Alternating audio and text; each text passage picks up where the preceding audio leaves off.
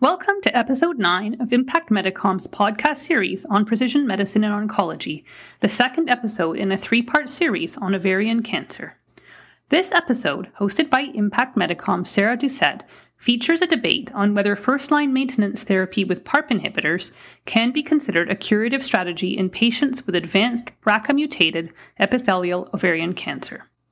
Participating in this debate are Dr. Taima May, surgical scientist at the University Health Network and professor at the University of Toronto, and Dr. James Bentley, professor and head of the Department of Obstetrics and Gynecology at Dalhousie University. Hope you enjoy it.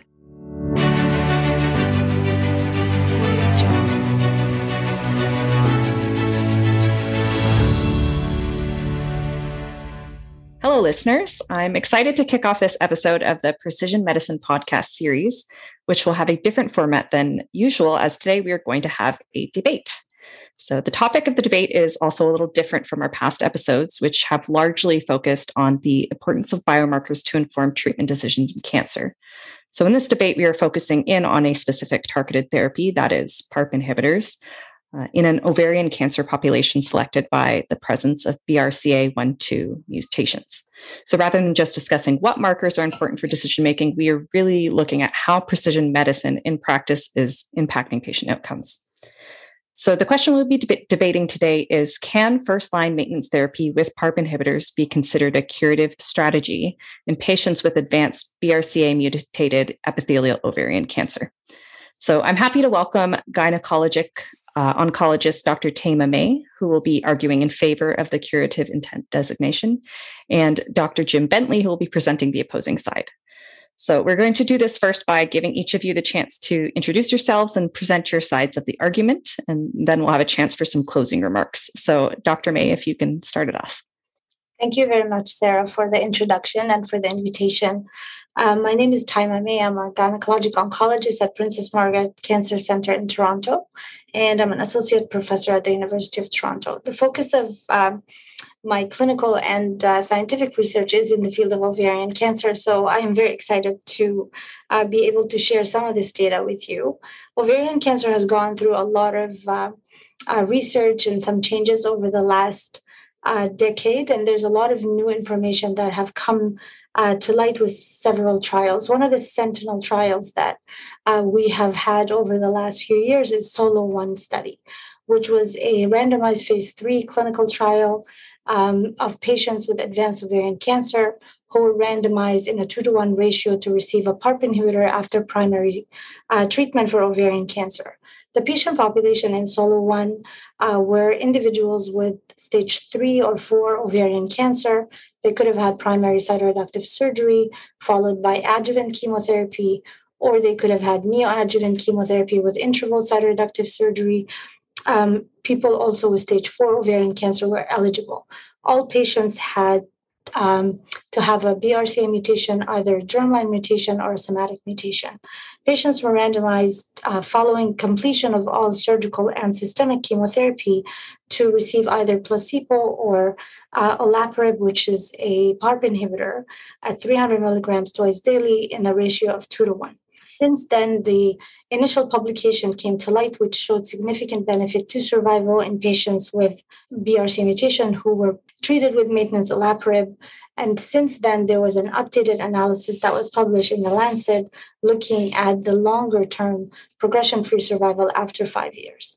So as a lot of us are aware, olaparib was treated for 2 years, and the group who were treated with olaparib as compared to the placebo had significantly better progression-free survival.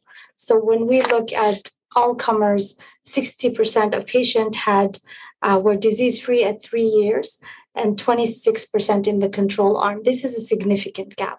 And in ovarian cancer, it is a disease that is very challenging to treat, and we have not seen such a gap in a very, very long time, not with impact of surgery and not with impact of chemotherapy. So this is one of the few new treatments that has significantly impacted survival. The updated data, 5-year follow-up data of SOLO-1 was published by Dr. Banerjee and team in The Lancet. And it did look at the 5-year progression-free survival. And patients, even after stopping olaparib at 2 years, the benefit in the olaparib-treated group was still noticeable. So at 5 years, 48% of people were disease-free who were treated with olaparib as compared to 21%. This is a very significant, it's a 27% difference, which is remarkable. And then when you look at the subgroups of patients who we as oncologists would consider high risk versus low risk, the low risk population had even better survival. So patients who were treated with primary surgery, who had complete cytoreduction at the completion of surgery and had stage 3 disease, where 56% of those individuals were disease-free at 5 years. This is very significant. We're talking about the majority of patients with advanced ovarian cancer who have not recurred at 5 years. This is a game changer. So I'm going to pass it on to Dr. Bentley. Thank you, Taima. Thank you for that excellent introduction. I'm Jim Bentley, for those who don't know me. I'm a professor in obstetrics and gynecology and currently the head of department at Dalhousie in Halifax, and have been a gynecologic oncologist for some 22 years. So throughout my career, I have seen essentially stagnation in what we do in ovarian cancer. Carboplatin and Taxol came along when I was a resident. It was cisplatin and Taxol initially, then we switched to carboplatin and Taxol. And we tried several different modalities in maintenance therapy that really haven't pushed the curve of survival much over these years. It is great to see the data that has been presented and Taima has introduced to us today. And it's great to see that we do have these wonderful advances in a subset of our patients. And I think what we have to bear in mind is what are the limitations of this trial and what is the smaller set of patients that we're really dealing with here. So this is a set of patients that had a germline mutation in BRCA1 and 2. If you look at the data, there was only 1% of them that had a somatic mutation. So we have to be careful how we sell that to our patients, and we don't know all of the data about what that really means. If they had, as in this population often will have, they will often have had another cancer. And they weren't excluded if they had a breast cancer, but they had to be treated for early disease, not on therapy, and have had it 3 years in advance. So again, I don't see many patients who come through that are just finishing breast cancer therapy and then flipping over to having ovarian cancer therapy, but that does happen, and they were excluded. So we had that tenet thrown in there. This is a therapeutic option, and we are then trying to improve the overall outcome. In this trial, we're talking usually about progression-free survival. And when we're looking at the actual overall survival, we have to tease that out and see where we are. And I would say, it is great. I mean, if you actually look at the overall survival at 5 years, you may actually be up to 70% plus of people who have overall survival. Of about 25% of them are still on some form of some sort of treatment or having some recurrences at that time, but they have been through the olaparib setting. What we don't know for these patients is whether they're getting a PARP inhibitor twice. What are all of those things? So it's very difficult to argue against this data that says that survival is increased overall, or to say that progression-free survival is increased overall. But I just wonder about what we are promising our patients and subjecting them to by saying to them, when I initially see a patient who has a BRCA mutation, I can cure you of this cancer. And are we making false promises? Because we need to avoid, one of the first things we do as a physician, we first do no harm. And when we give patients therapy, it does come with harm. We know that olaparib has the risk of nausea that is significant. It has the risk of myelosuppression, and it has the risk of about 1% or 1 to 2% of an acute myeloid leukemia. So there's all of those risks that are involved. And so it isn't a simple panacea. And I believe in the trials, only 50% of the patients who were on the olaparib arm finished all of their therapy. So I think we have 5 years of data. That is amazing. Is 5 years long enough to tell somebody that they're cured? If you are 40 when you are diagnosed with your ovarian cancer, 5 years doesn't mean as much as if you're 70, 65, 70 when you're ovarian cancer. These are people that have a BRCA mutation. They may actually be younger. And to say I can cure them with 5 years of data is a little bit much. If we are saying that we can cure 50% of our patients, which may be the case in this small subset of patients, what in their minds coming into this is a 50% cure rate mean? Only 50%? You can give me a 50% chance? When we explain to other patients in oncology that they have a 50-50 survival, that's pretty doom and gloom. And I know this is a great advance, but I think we have to temper this with this is the first step forward in the precision medicine for these patients, and just be careful about how we explain that to our patients and don't really cause too much excitement. This is a study. Study patients tend to be younger. They tend to be more motivated. They don't represent the general population. And when we extrapolate data to the general population, they don't do as well. I had a conversation with a BRCA patient this very morning, and she's third-line therapy, failing things and taking her off therapy. And I'd had a very optimistic conversation with her 2 years ago when I found out she had a BRCA mutation. And then that just brought it home to me that we have to be cautious about how we have these conversations with people and have some humility about how we do this, because we are not promising everything. So I think Jim put the challenges very eloquently. I agree that the wording is important. We often, in ovarian cancer and in many other challenging cancers, we use the word remission rather than cure. And I think it is important to be honest and to have the data available in a very clear way.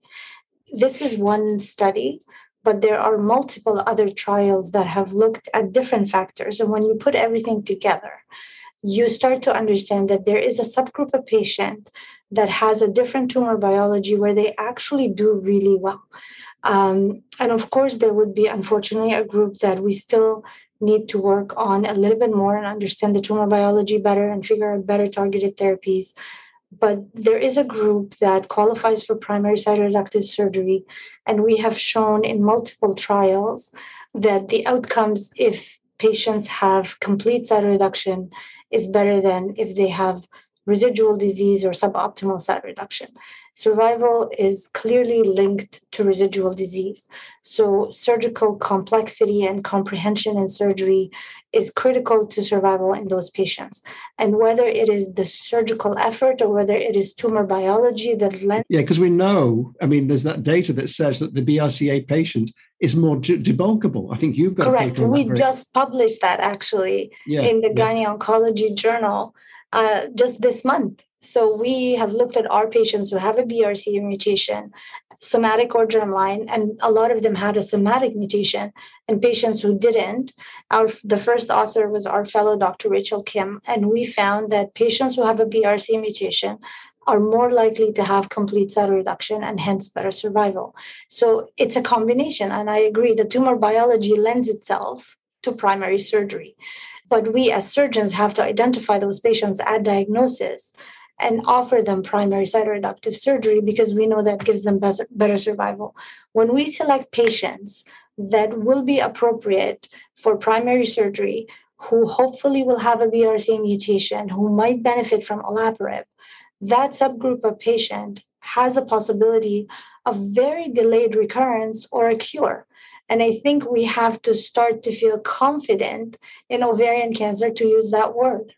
So do you think, just to get to that point about, could we identify people before surgery who have a BRCA mutation? So the only ones we are lucky enough to do that are really those that have a strong family history. Yes. We have no way of doing a rapid BRCA test that comes back in 2 days. Yeah. Not in 2 days, but we can get somatic BRCA testing if you have a lab at your institution within 2 weeks, which often is if you have a biopsy, a diagnosis, and then with imaging, we can get the results within 2 weeks. But So then you're saying that if it's somatic, and these trials we're discussing really did not, I'm trying to be the devil's advocate here, but these trials did not discuss, there was only 1% of somatic mutations within that. So, if you got a tumor mutation, it may well be that most of those are germline mutations. We just don't know that yet. True. They may not have a germline mutation, but even our own study, which we just talked about, looked at somatic mutation, and they had equivalent survival to patients who had germline mutation. So whether the driver is germline or somatic, the outcome is the same. Yeah. That the response to the olaparib will be similar. Yeah. I think another important point, Jim, is when we see patients with ovarian cancer, if they are resectable, we should prioritize primary cytoreductive surgery as opposed to neoadjuvant, because that would put them in the lower risk group if they are BRCA mutation. If they do not have a BRCA mutation, they will still benefit from having complete surgical cytoreduction up front. Yeah. Do you, in your group of these patients, you see more of these than I do, I think. Do you do intraperitoneal chemotherapy on these at all? Does that come into the mix in this, and then following that with olaparib? That is a brilliant question. So obviously in SOLO-1, they didn't do intraperitoneal, they did intravenous chemotherapy. At our institution, we still do the original GOG 172 protocol with cisplatin and Taxol. Yeah. And the survival rates we see are very similar to SOLO-1. Without olaparib? With olaparib. Correct. And even without olaparib, we've published a paper, a retrospective Canadian cohort study looking at over 850 patients with advanced stage 3 CN4 ovarian cancer across 4 major cancer centers in Canada, and looked at survival based on surgical outcomes and based on primary surgery versus neoadjuvant. And the survival, again, was highest primary surgery. And this is our Canadian population. Yeah, so that's the primary surgery, but then what about the IP? And IP patients had best outcomes. Yeah. So I don't know how we put that in the mix. That's, that's part of that complication about where we go with that. In the trials, they used myriad testing. Yes. For germline mutations. We don't know what they are really doing with that because it's a proprietary test and it's not open source or anything like that.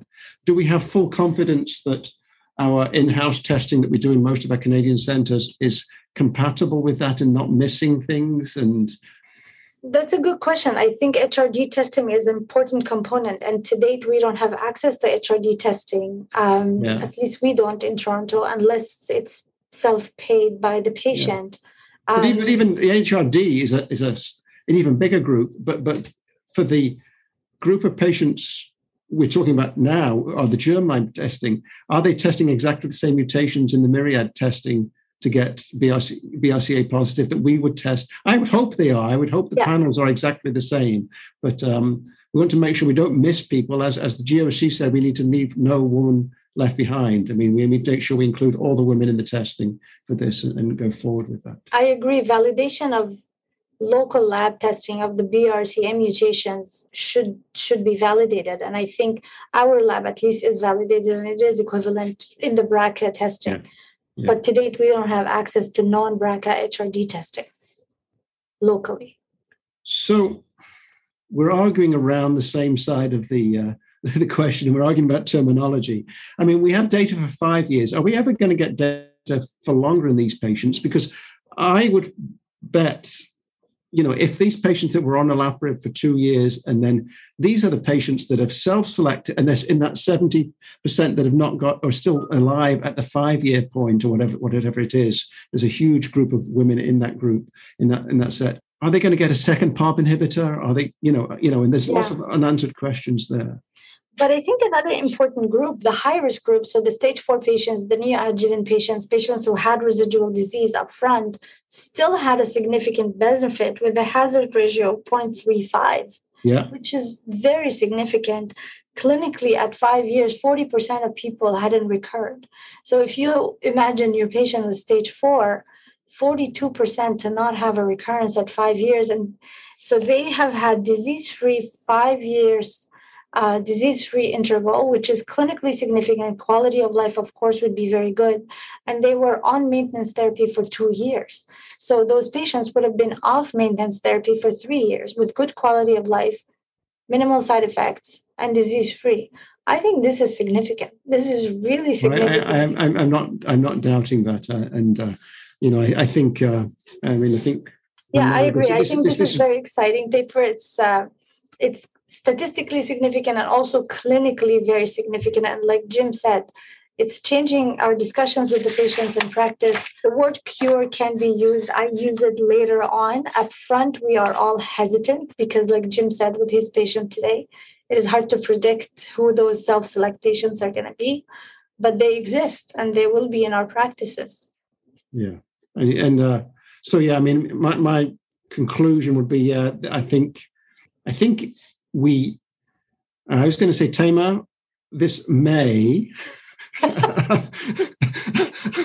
be the right thing to say, but we just have to be very careful about how we say the word cure to our patients and prolonged survival. And we are out to 5 years, and it may translate to even longer survival. Well said, Dr. Bentley. I echo that. Thank you. Yes, I think you guys both just came around to kind of a middle point, and we can all agree that, first of all, BRCA testing is very important to identify those patients. They have clearly a different biology, different prognosis, and that the SOLO-1 data was definitely some exceptional data, and it's good news for the patients, whether or not it's defined as curative or not, I think. And it certainly can be curative, but it's important to be kind of cautious or careful how you discuss it with the patient. So I don't know if any of you have anything else to add. I think, that's a really good summary, Sarah. We agree. Yeah. So I don't think I want to decide who won this debate or not, but as we post it on social media, we can let people comment on what they think. But thank you both so much for participating. It was a really great discussion, and we'll hope to have you on again soon. So thanks. Thank you. This is very exciting, and hopefully more data will come out and more promise in ovarian cancer research. Absolutely. Exactly. Thanks. Thank you.